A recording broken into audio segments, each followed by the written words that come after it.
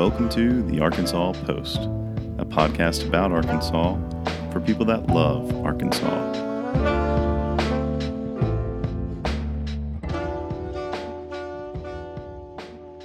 Today we're going to talk about Napoleon, Arkansas, also known as Arkansas Atlantis. So you probably haven't heard of Napoleon. The reason for that is it currently exists at the bottom of the Mississippi River.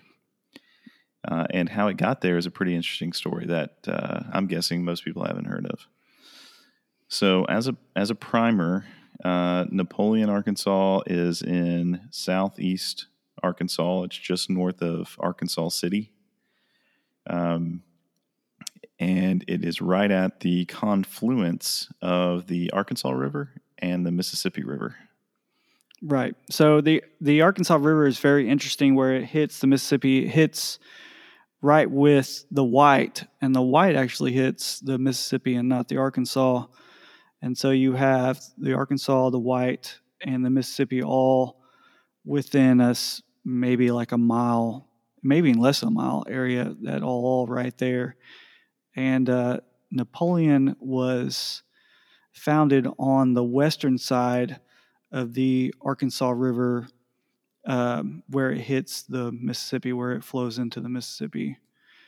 It's no longer there, and we'll get into that. But it's an interesting tale. Yes, and it was all right. So it was founded in the late 1820s by a French entrepreneur named Frederick Notrebe, and he decided to build build a little town right there because of obviously you've got the riverboat economy, if you will, on the Mississippi at the time. So it's very well located. For commerce. So the idea was it's right there on the Arkansas River and the Mississippi River, and what you would have. So the Arkansas post is a French outpost. And so it makes sense that a Frenchman would found Napoleon and kind of name it Napoleon. Well, he was a soldier and he served under Napoleon, so that's why he named it. Right, Napoleon. And he went by Colonel, but no one kind of knew why he was named Colonel. Well, that's the great thing about the frontier, Joey. You can really be whatever you want. I could. So you're saying I could go to the moon and just say I'm Colonel Jocelyn on the moon, and it would work out. I'm General Fleming, but you got to dream big. That's right. So it was founded in the late 1820s. 1832 was the first post office. 1836, Arkansas was formally formed as a state. So after 1836, you kind of get an influx of people coming to Arkansas because it becomes a state. And I think in 1838, because of its French influence, I think the Catholic bishop in St. Louis sent a priest down to Napoleon to found a church there. I think the first mass was in 1838, and I think the school was founded in 1839 in Napoleon. So you have all these things happening in the late 1830s, right there in Napoleon. So we should mention too that it did suffer, from it was a low-lying land. And, the floods were not uncommon. Right. So what made it profitable also eventually made it kind of a terrible spot. The problem with that area is that flooding, the Mississippi River would always flood the town of Napoleon. It was almost seasonal where the town of Napoleon would flood. And so yes, it was a great location, but it was also a terrible location.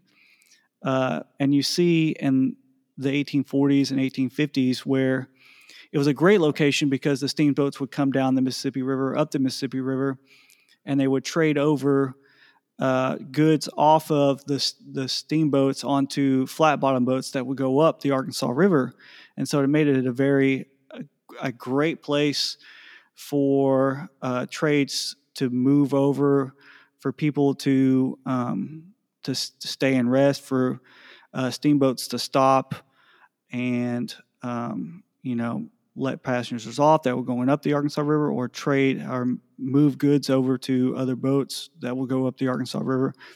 But it also was a terrible location because just the physical location of Napoleon made it a terrible place, because it wasn't on high ground and it flooded all the time. And I think that would make it made it worse during the Civil War, and we'll get into that a little bit. Well, I want to talk about the town too, because this was a rough town. This is right in line with sort of the lawless nature and characterization of Arkansas of the time. It was said that there were brawls and murders almost every night. I think there was something like seriously like 12 to 20 saloons. I remember reading in one post about there was a student from Arkansas that was going to school at a university outside of Arkansas, and someone had actually traveled down the river and stopped in Napoleon and came back, and it was like a lecturer that came actually to their class or to their school and lectured, and he mentioned his time in Napoleon. And he was like, I've been not 6 yards from hell. He was talking about like the mosquitoes and the violence and just the craziness that was going on down there. And the student actually started claiming he was like from Mississippi instead of Arkansas after that. Yeah, he started claiming he was across the river and in Mississippi instead of Arkansas. I'm on the Texas side of Texas. That's right. I think we were that article from the Arkansas Atlantis, or Atlantis, Arkansas. What is it? Yeah, the Arkansas. Well, it's from the Historic Quarterly. Yeah. He talked about how it was interesting because I don't know if you ever seen the movie Waterworld, and I'm make a Waterworld reference here. They had like this floating hotel. They had this huge barge where they had rooms set up because it flooded so much. Why put it on land when you can just have this floating barge where you can just stay on that instead of having to worry about going into this crime-infested town. It was a really interesting town. And that was the nicest hotel in town, is the other thing it said about that. Yeah, it was this barge that was overcrowded and sitting on the Mississippi River. Yeah. And they were just talking about, also in that same article, talking about the houses that were built in Napoleon, how they were like super shoddy, built by speculators, no doubt. Like just total typical Arkansas, typical frontier Arkansas at the time, especially in these boom towns like Little Rock and Napoleon and places like that. But, a construction project that was very meaningful for Napoleon was when the U.S. Surgeon General selected it as the location for a federal maritime hospital.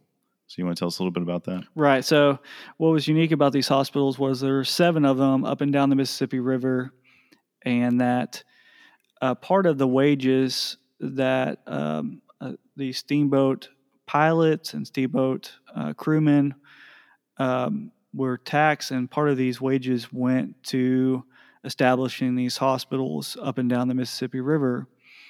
And because Arkansas had a influential senator, Napoleon was selected in 1842, was when it was officially selected to be a site of one of these hospitals. And it was a very big deal that Napoleon was selected. The architect of these hospitals was a guy named Stephen Long, and he took one look at Napoleon and said, "This isn't going to work." He said, "This is a terrible site. Why don't we go to Helena?" Which Helena has these nice bluffs. We can go and build this hospital, and it'll stay dry all the time. We don't have to worry about the Mississippi River flooding this town because it would flood almost every other year. And the senator from Arkansas basically said, no, we're going to leave it in Napoleon. We decided we're smarter than you. We're going to leave it in Napoleon. And so that was in 1842. And I think it was finally completed 14 years later in 1854. Yeah. I think they had some issues along the way, including some floods. Absolutely. They had some flooding issues. And then, so it finally got completed right in time for the Civil War, which was, I think, the turning point in the town of Napoleon's history. Yeah, you could say that. You could definitely say that. So if we fast forward from 1854, we've got first, the Confederate sympathizers, before the war even begins, I might mention, take over the Maritime Hospital, for its strategic significance. And I think there may have even been some, it's a federal building, so there was some logistical supplies in there, let's just say. So they take it over, and then pretty quickly, though, the Union boats, establish I guess, a dominant position, right, on the Mississippi and Napoleon itself. Right. So the Confederates, right off the bat, take Napoleon. They take the hospital. They take 2 guns, and they think, oh, we're hot stuff. The Union come in. They take back Napoleon. But what was interesting about the location Napoleon was that it was on the western side of the Arkansas River, the confluence of the Arkansas River. But the Mississippi River had this huge turn that it did. It had a huge turn into Mississippi. And so what would happen is, so the Union occupied Napoleon. And you say a huge turn. It's 10 miles from point to point for a ship. Right. But by land, it's half a mile. Yeah, from point to it's 1,400 feet. Half a mile is the distance between. And it was known as Beulah Bend? Yeah, so right? The city of Beulah used to be on the Mississippi River in this turn. When we get to the end of the story, it won't be in the turn anymore. But what was so interesting was, so the Union held Napoleon, and so to come up and down the Mississippi River, they had to take this huge turn. And what the Confederates would do, they would sit on one side of the river, fire at the Union ships on the north side of the bend, and then when the Union ships came around the turn, they would run across the 1,400 feet or whatever, and then fire them on the south side of the bend. And it really frustrated Union ships and sailors to have the Confederates get to be able to take 2 shots at them every single time they went up and down the Mississippi River. Right, and they were patrolling it at this point. So you've got them, patrolling north to south, south to north on the Mississippi, and they get hit both times. And it's a 10-mile run, so it just takes time as well. Yeah, it's a waste of time. I don't know how long it would take to do 10 miles, and one of those ships probably 20, 30 minutes, maybe an hour. Against the current, too, one way, right? So yeah, if you're going up. Yeah. So what a Union captain of one ship decided, you know what we're going to do is we're going to do a cut through of this bend in the Mississippi River. And the idea is we're going to stop taking shots from both sides of this turn and just be able to go straight through. And so what was remarkable about it was it didn't take long at all to be able to dig this cut. Well, yeah, and I've read some stuff that said basically the river was, the Mississippi was working on this already. And it's just the nature, like if the river's coming south, right, and it hits this peninsula, like it's eroding that peninsula, right? Right. I mean, it's going to take a long time, obviously, to erode completely through it, but it's hitting it and then it's going around it. And the commander was a guy named Selfridge, and he piloted a ship called the Conestoga, yeah, and it was the one that was doing the daily patrol. So you can imagine just getting shot at on daily patrols by these Confederate guerrillas. That's not good for morale. So he's the one that decided to dig the canal. Right. And so he digs this canal, and he was the first one to go through it. He didn't know how deep it was. He didn't know whether or not there was going to be anything the way with his ship. And he went straight through. He said the water cut. He writes that the water cut through the canal quickly, and he recalled that before many hours, a raging torrent was rapidly enlarging the cut, carrying away even large trees. So he essentially unleashed the power of the Mississippi on this, by just digging this small canal. And he said, and he got into it the next morning. Like it says he couldn't wait to try the new, more efficient route. And so at that point, it's just a matter of time for Napoleon as a town to not exist anymore. So what this U-turn basically did in the Mississippi River was it slowed down the river. And so if you take out this U-turn, there's no breakage in the river. There's no slowing down of the river. And so when it raises up or when it floods again, it's gonna be more severe floods. And I think at the end of the war, I think the town people in Napoleon talked about suing the federal government because not only did the Union troops, I think, destroy some buildings in Napoleon, but also that they took this huge bend out of the Mississippi River, and the flooding was so much worse after they did this. Union forces dig a canal, and it entirely in due time, right? So not immediately, but in the course of just a few years, washes away and ultimately submerges what was the town of Napoleon. Right. So I think they, in the article we read, I think by 1874, the town was, I think there was a huge flood in 1874, and it basically put the nail in the coffin on Napoleon at that time. I think they were basically running a steamboat from Napoleon to Arkansas Post up the river with inhabitants of Napoleon almost as refugees. I'm not sure when did Mark Twain get into and write his short story about Napoleon.